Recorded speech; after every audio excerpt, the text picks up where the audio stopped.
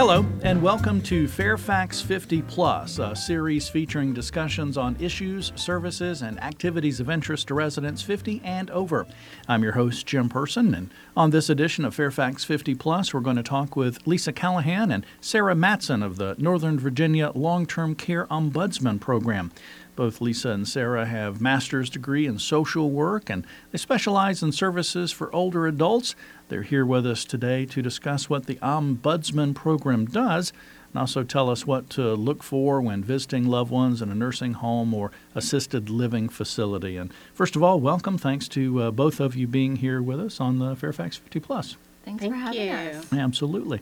We're here at the end of the year, the beginning of the new year, so a lot of holiday spirit and stuff going on. But also, I guess it's a time maybe that a lot of folks are considering nursing homes or assisted living facilities or other kind of living arrangements as we come to the holidays, end of the year. But before we kind of talk specifics about that, I want to kind of get into the Ombudsman Program and really kind of set that up and figure out what that is, because I know I've done a few podcasts over the years, Fairfax 50 Plus and County Conversations, some other stuff where we've talked about the Ombudsman Program, and I still never really seem to have a good handle on what it is. So when we talk about the Northern Virginia Long-Term Care Ombudsman Program, just what is it? What are we talking about? Sure. So we are advocates. The word ombudsman essentially means advocate. It's a Swedish word, and we advocate for residents in long-term care facilities.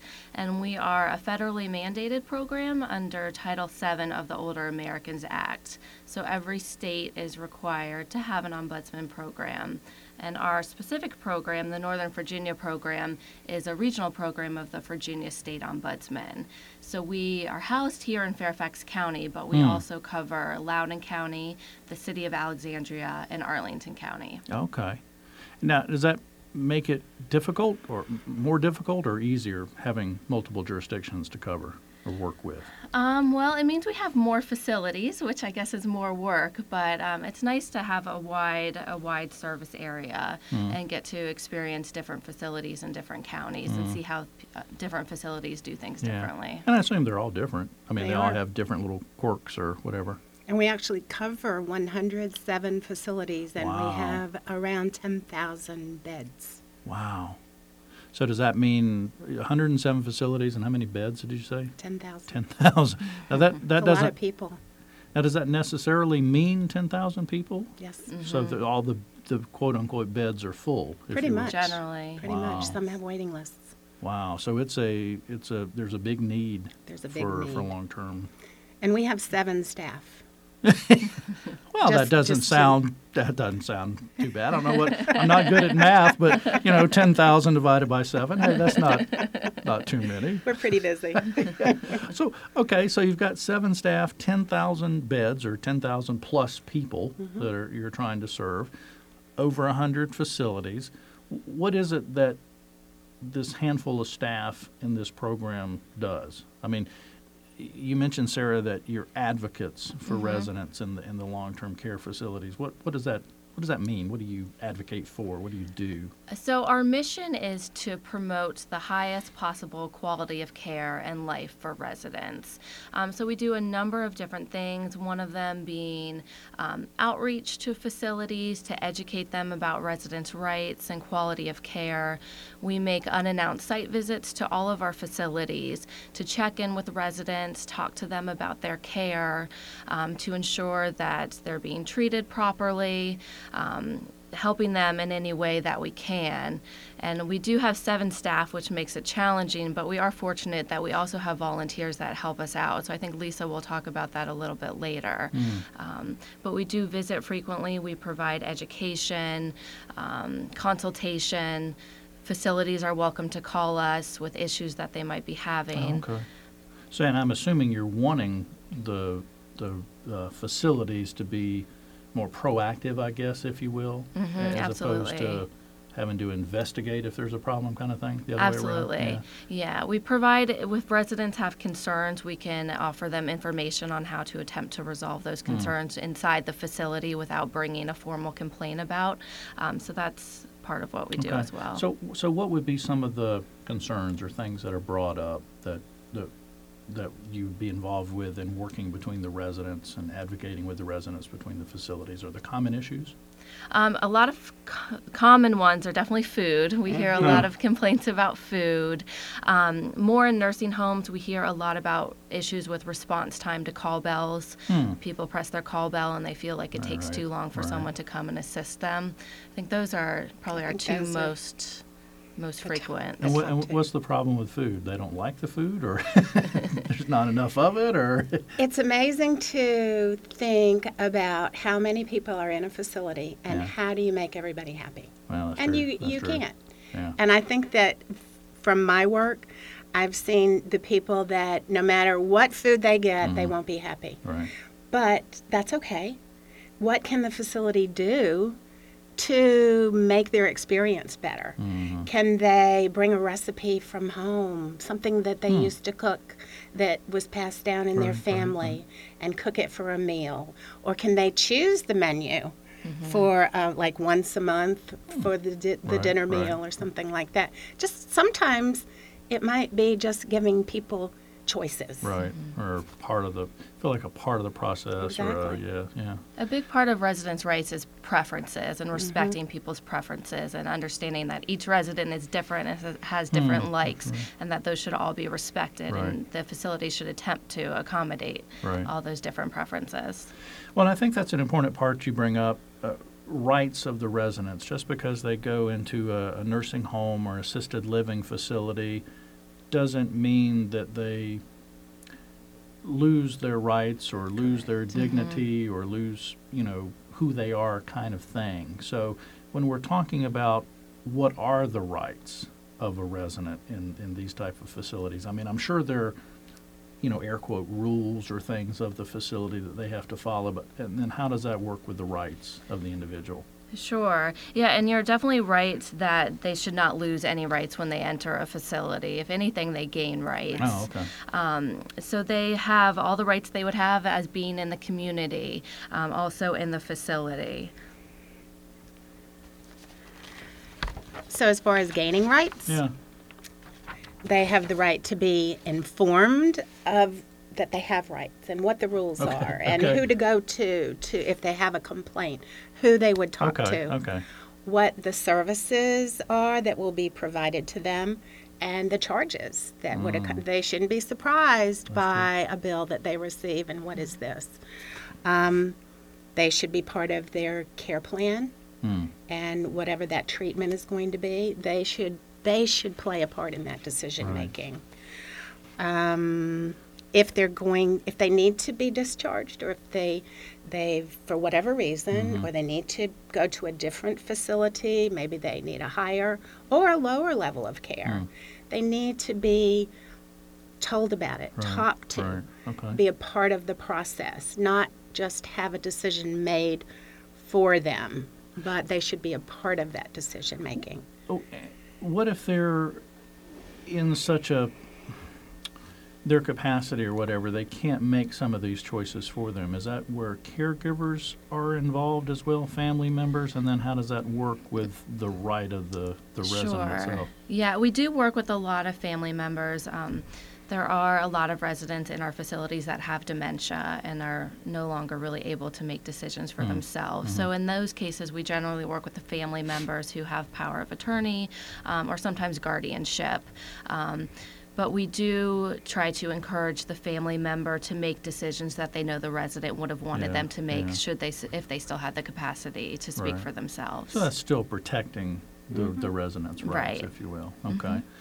So the residents have rights, and we've talked about, the facilities have certain obligations and different things like that. Before we get into if there are issues or problems and how to resolve them, if folks are not there yet, either themselves personally to be going to a nursing home, assisted living, or a family member is working with someone to get to that stage, are there certain things that should look for, questions should be asked? Are there site visits that should be made? I mean, what are some of the tips or things that folks should look at before going to nursing home or assisted living facility. Sure. And I'm sure we don't have enough time for all of them. Right, right. Definitely some of the things that they should be looking for, they can figure out just by visiting the facility and using their senses. Just going in and looking at other residents. Do the other residents look clean? Does the facility itself look clean? Are you noticing any odors? That sort of thing. Listening out for sounds. Do you hear call bells constantly going off and people not attending to them? Or announcements on the overhead speaker blaring? Do you hear residents calling out for help and them being ignored? Going and looking at the food, does it look appetizing? Do you think it's something your loved one would want to eat?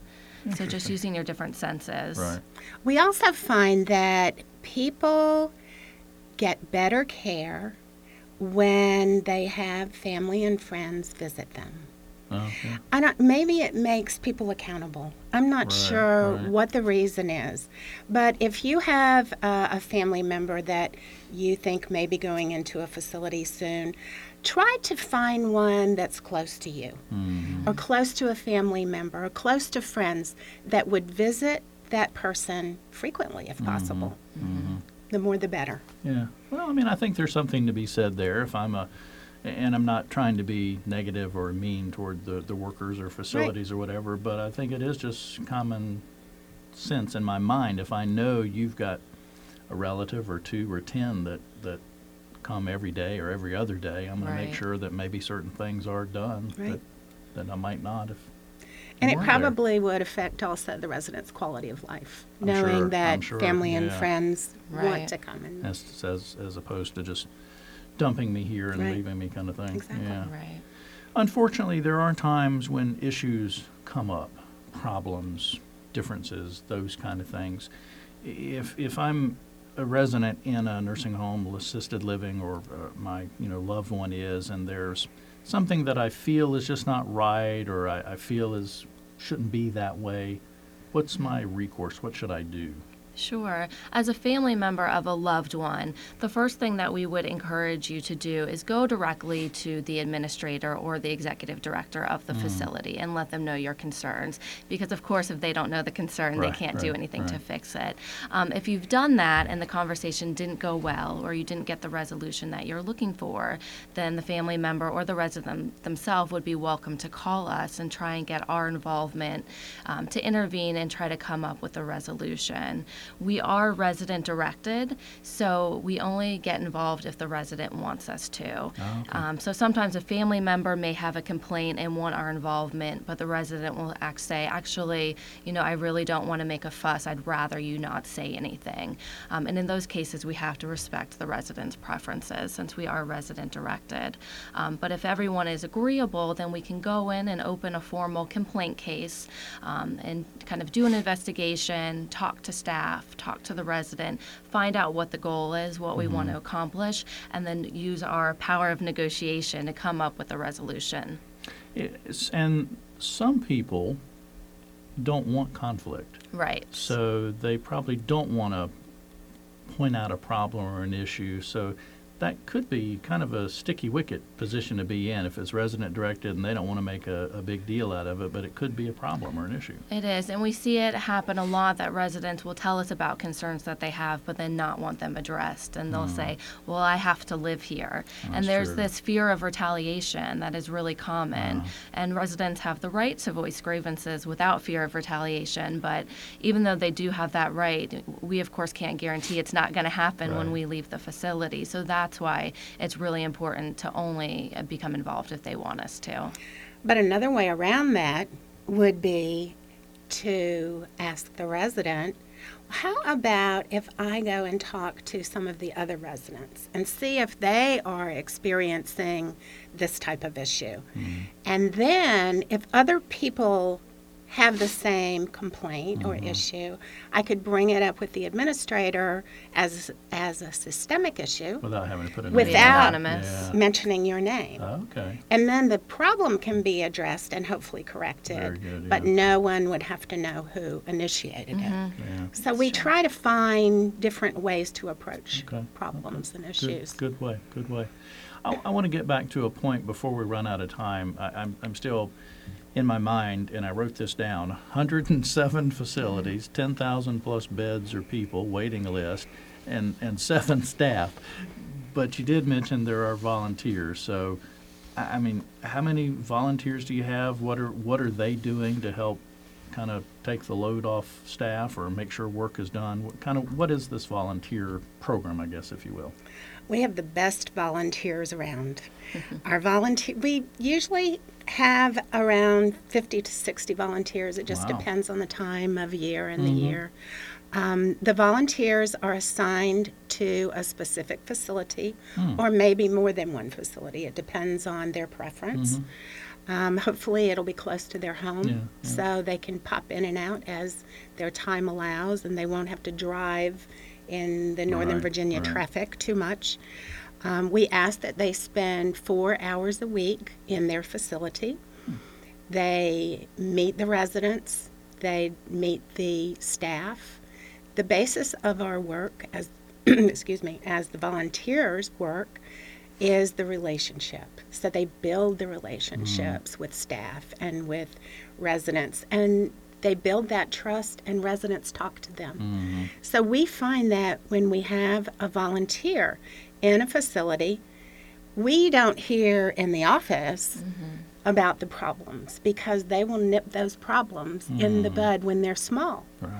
The volunteer can take care of it when it first starts. So we don't get those phone calls. That's nice. And the residents are happy because they know that they've got somebody on site that they can go to who will help them with their problems. Well, I'm sure the facilities feel it's an advantageous situation too before it builds and builds and builds. As a rule, I would say that 99.9% of the facilities love having volunteers because they That's see awesome. them as a feather in their cap.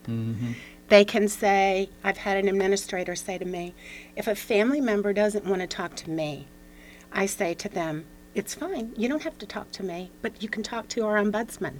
We have ombudsmen here not every day, but every week. And please feel free to talk to them. Wow. So Cool. It's good for everyone. I'm assuming that you need more volunteers, or would We like to have more? always need more volunteers. Okay. How could somebody get more information?